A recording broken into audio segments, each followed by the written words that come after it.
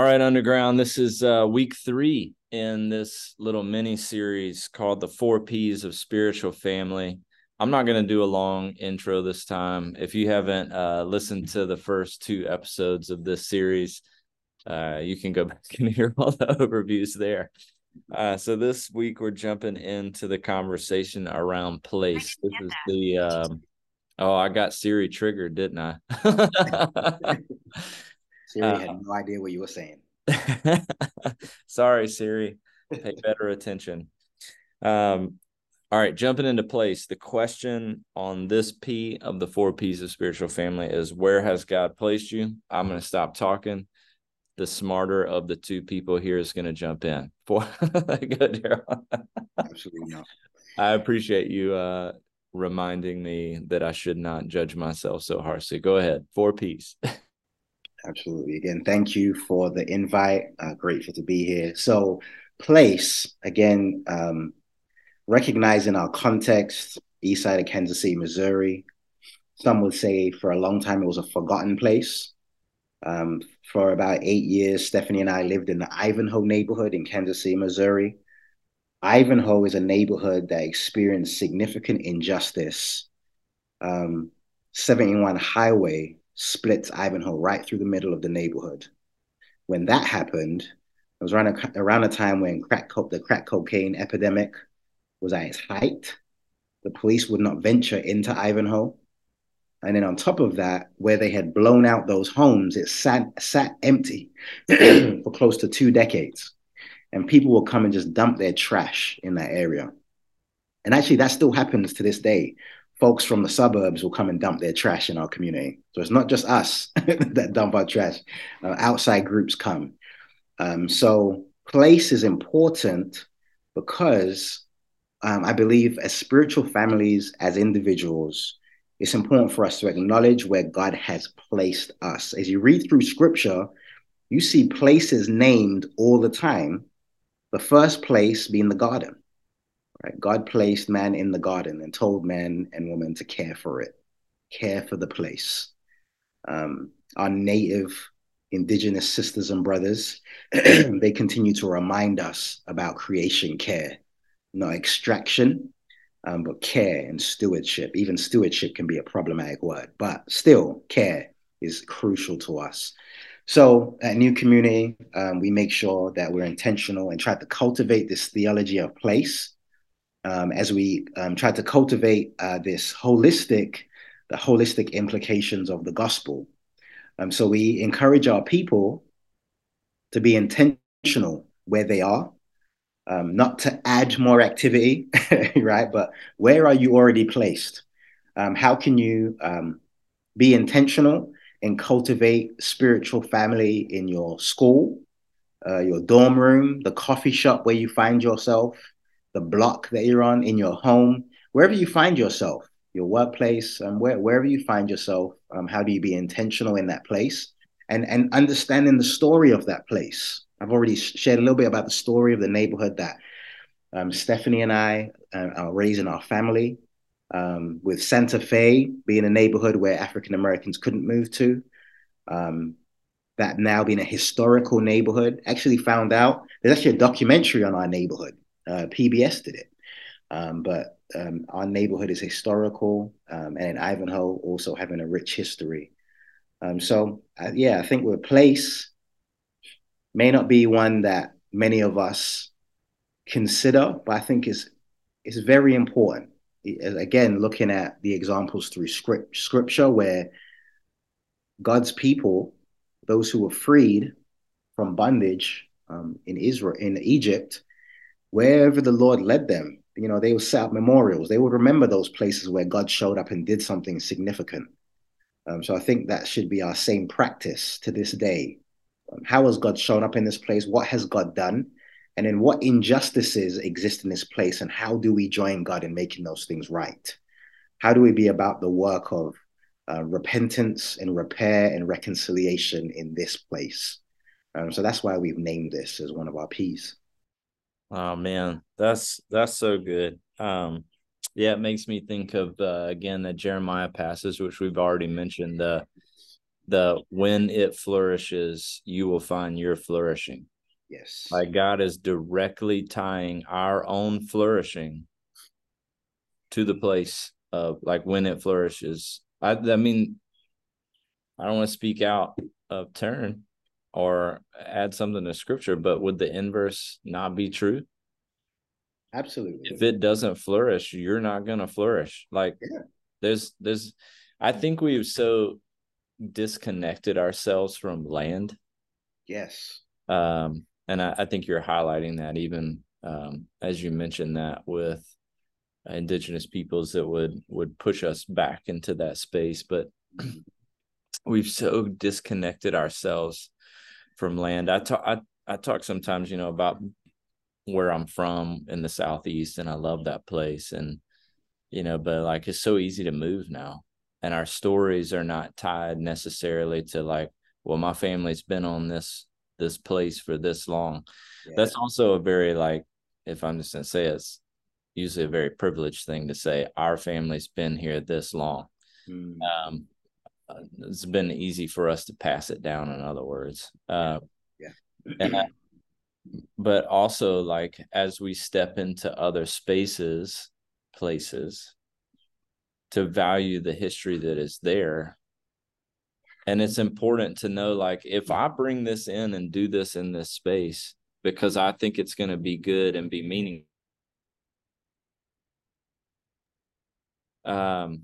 Sorry, I just hit mute because the motorcycle drove by. Is it going to be offensive?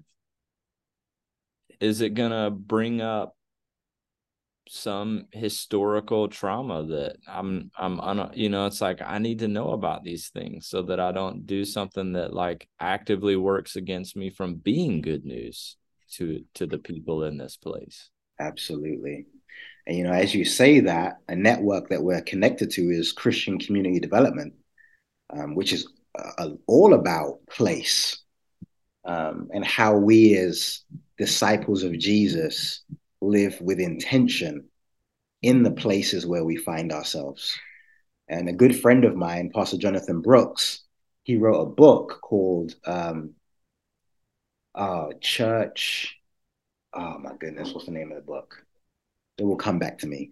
But he's from the south side of Chicago, an Inglewood community, and he just in his book he talks about just the importance of place, but he uses the Jeremiah text. But he himself is interesting, because he's from Inglewood, but he wanted to leave, right? He wanted to leave the place, but God called him back to stay and remain, because recognizing like, no, his thriving is rooted in the thriving of this place. So exactly, it's exactly right. I think land is. I mean, we're a culture of hyper consumption. So when we think of land, it's like, what can we get out of it? But when you look at scripture again, you look at the practice of Jubilee, and you look at how God instructed Israel to allow the land to rest. Church Forsaken, that's right. So, yeah, incredible book, Church Forsaken. So, yeah, encourage anyone who's listening in to connect with the Christian Community Development Association, pick up Pastor Jay's book, Church Forsaken, incredible resource. But yeah, couches that in Jeremiah 29. And even as I think about my own personal story, I grew up in London, but my family is Jamaican. I have memories of going back to the land where my mother grew up. I remember as a kid being on these dirt roads. Like, they're all farmers. They grow yam. So I went out there last year, was able to spend time out there. And so I'm on my own journey of reconnecting with the land of my people. I'll actually be back out there next week to be on that land. And it did something to me, like just being back there. So there is something sacred about place, about land. So I think, again, this place is an invitation for us to go back to that and honor the land, because at the end of the day, it's creation, it's God's creation, and we're to steward it well. Yeah, and I think even as we look futuristic, right? Like Yeah. there's heaven's not some ethereal thing Right. floating on clouds, and like there's as the more that I've understood the biblical narrative and you know realize how rich it is. It's like the kingdom coming is heaven meeting earth and a recreation. Yeah. Creation, like there's a place that exists. There's a new Jerusalem. There is like all things will be well. There is it's not back to Eden. It's better than Eden. I guess I don't even know how did God not create anyway. Yeah. It's this yeah, place is so important, and it's so important for us to understand why the beautiful things that already exist in those spaces.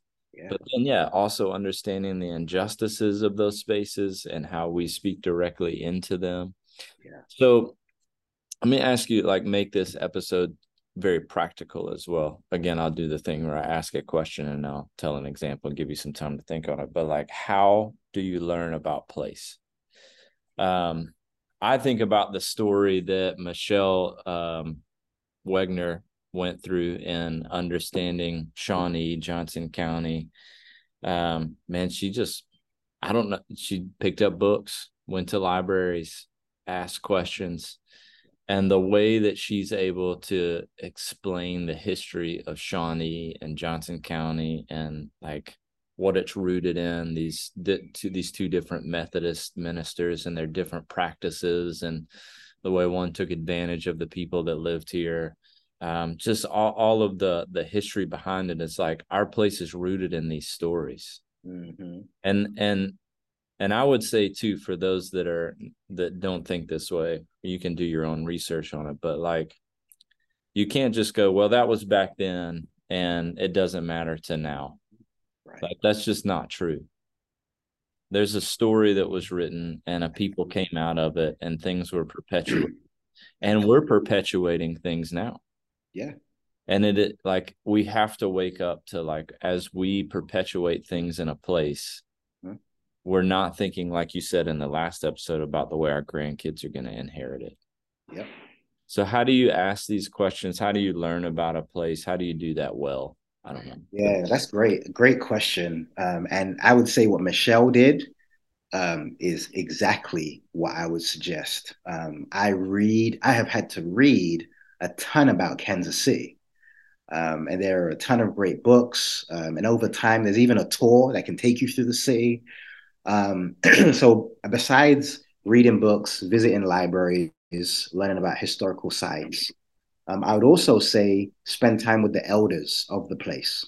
Who are the folks who have been there? So as I walked the kids through the neighborhood, I spent time on Miss Rosemary Lowe's front porch with her son.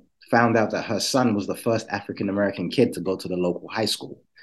All right. So spending time with the elders, hearing the stories, finding out what the neighborhood was like 50, 60 years ago. So we can do those things, connecting with people. And I think also a way to learn about a place is understanding the policies that have created that place. This is where we start getting a little bit political, but I really believe part of our, if we say that politics in its simplest definition is the ordering of society, I think Jesus cares about how society is ordered, right? Ultimately, Jesus is Lord, Jesus is King. So Jesus cares how things are ordered. Ultimately, the Lord is in control, but there are people who have been entrusted with the work of creating policies and systems and structures that impact place and people. So, a way that I have learned about place is understanding what policies shape the place that I live in, what policies are in place that are going to impact us as a community and as a people. I would encourage anyone who's wanting to go on that journey, learning about their place, read books, also listen to the stories of elders, and then speak to those city council members, but wherever your politicians, maybe, city council, state reps, wherever the case may be, and spend some time with them and understand like what policies are in place, because there's a reason why a community looks the way it does.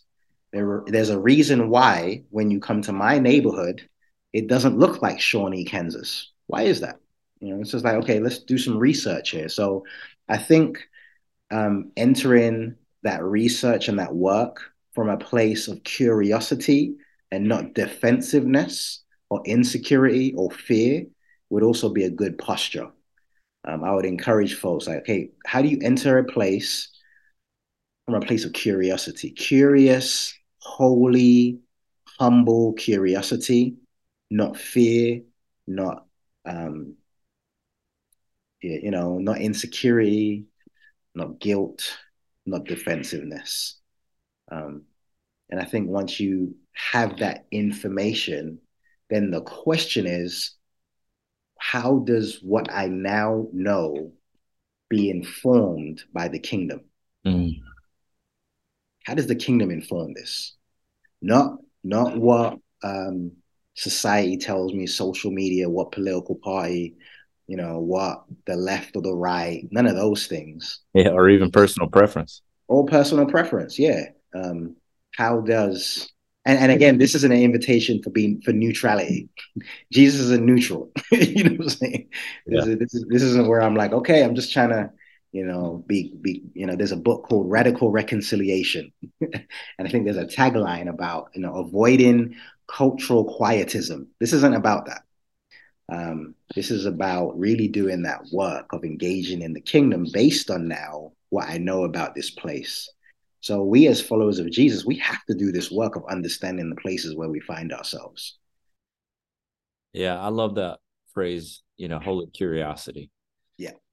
Step into it with a holy curiosity to go like, why does this place look like this? Why is it shaped this way? And again, like to tie some of these things together, that prayer walking piece. Yeah. We have some friends that are like, hey, when you prayer walk, take a sheet of paper, take a journal with you. Mm-hmm. And write down. I remember our friend Lee Price. I just know he writes down or he was kind of coaching us on it, and he was like, if you see a broken basketball goal in the park, ask why. Yep. And then ask, can you do something about it? Mm-hmm. And then ask how to make sure that it doesn't happen again. It's like all three of those are important, not just like, I'm gonna put up a basketball goal. You should probably find out why it's broken down. Exactly. And you should probably find, because it's going to happen again if you don't, or it's at least likely. Yeah, this holy curiosity is so important, because I feel like those of us who want to wear the the badge of missionary, if we don't listen and we just enter a place, we can do way more harm. Mm. Or we can be doing something that nobody asked for. Mm-hmm. Like nobody asked. So I remember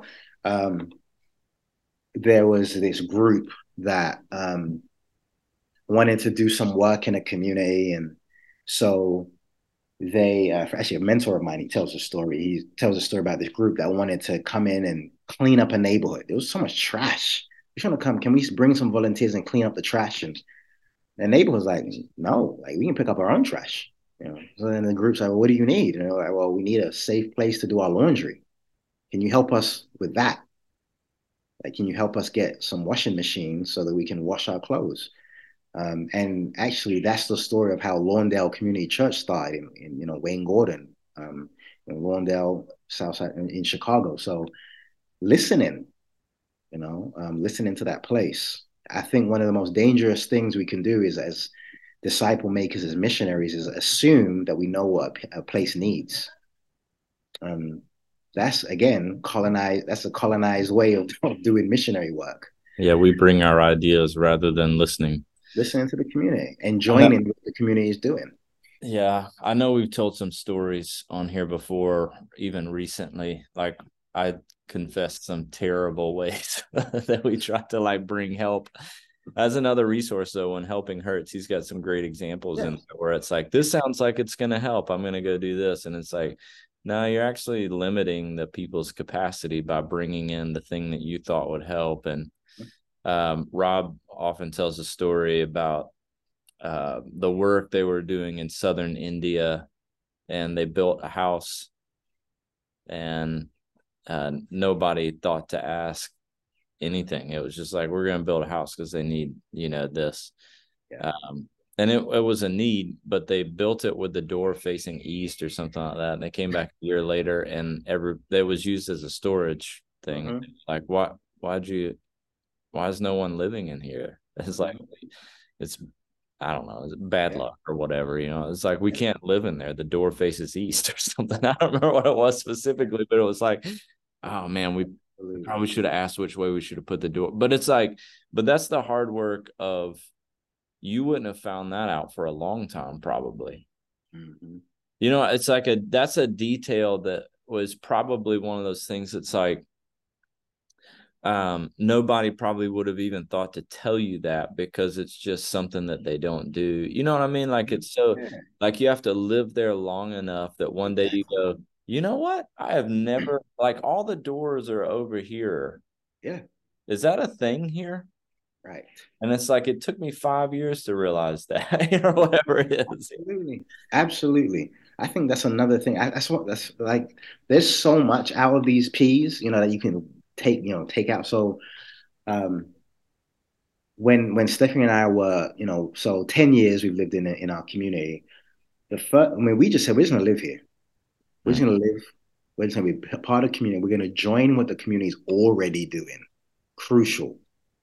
And it wasn't until, and again, I had mentioned in a previous conversation, we did stuff, nobody will show up. It's just like, okay. But then it wasn't until one of our neighbors said, hey, we should do this thing. I'm like, okay, let's do it. And then guess what? A bunch of people showed up, because it was like their idea, right? So it's like, yeah, once we lay down our egos and our agendas, and we're just willing to be present in this place, and that work is so important, because that's when the Lord gets to deal with us, our biases, our assumptions, like just breaks that idea that we're the hero, that we're going to come in and save the day. It's like, no, you're not the hero. Like, what you're supposed to do is, like, in this place, discover what's happening. Listen. People already have gifts. Like, so again, ties into the purpose. Takes time to be here to learn that and see it played out. And then again, this plays out spiritual families, but then also, like, how do I be intentional? Like, when we were in the pandemic, this whole spiritual family emerged from this group that was meeting in a coffee shop, and they were watching us online. And then once we started meeting together in person, these groups of folks showed up and realized they all lived in the same area. And it's like, okay, you all should probably do something over there, So again, but place, now encouraging them to walk and, pray in their community. That's good, man. Well, let's throw the question out there for people to ponder. Where has God placed you? So I'm just like, first three so far: pray, discern purpose, and then discover place.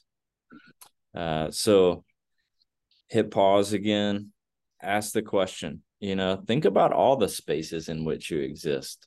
For the underground, we're always saying live, work, learn, and play, right? Like, that's not even, we didn't make that up. You see that on church websites all over the place, right?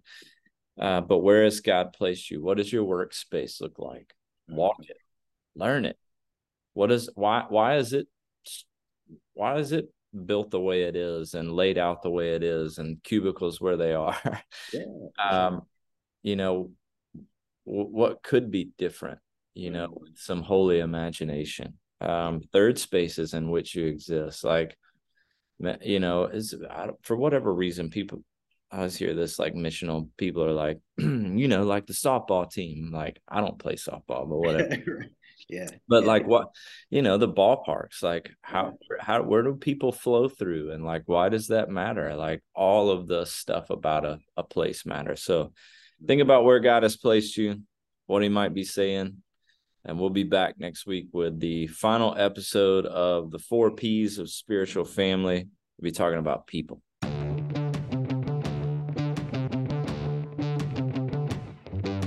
Thanks for listening to the Underground Podcast.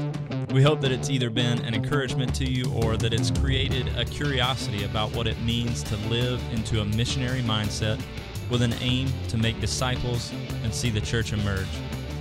If you're a missionary or a microchurch in Kansas City and you're looking for coaching or just belonging within a network, we'd love to connect with you so we can learn about what you are doing and how you are joining Jesus for gospel saturation in this city. If you're outside the Kansas City area and have questions about what it would mean to catalyze a disciple-making movement that leads to the emergence of microchurches in every network within your city, we'd love to connect with you as well and offer whatever resources might be helpful to you. You can find out more at kcunderground.com. Grace and peace, friends.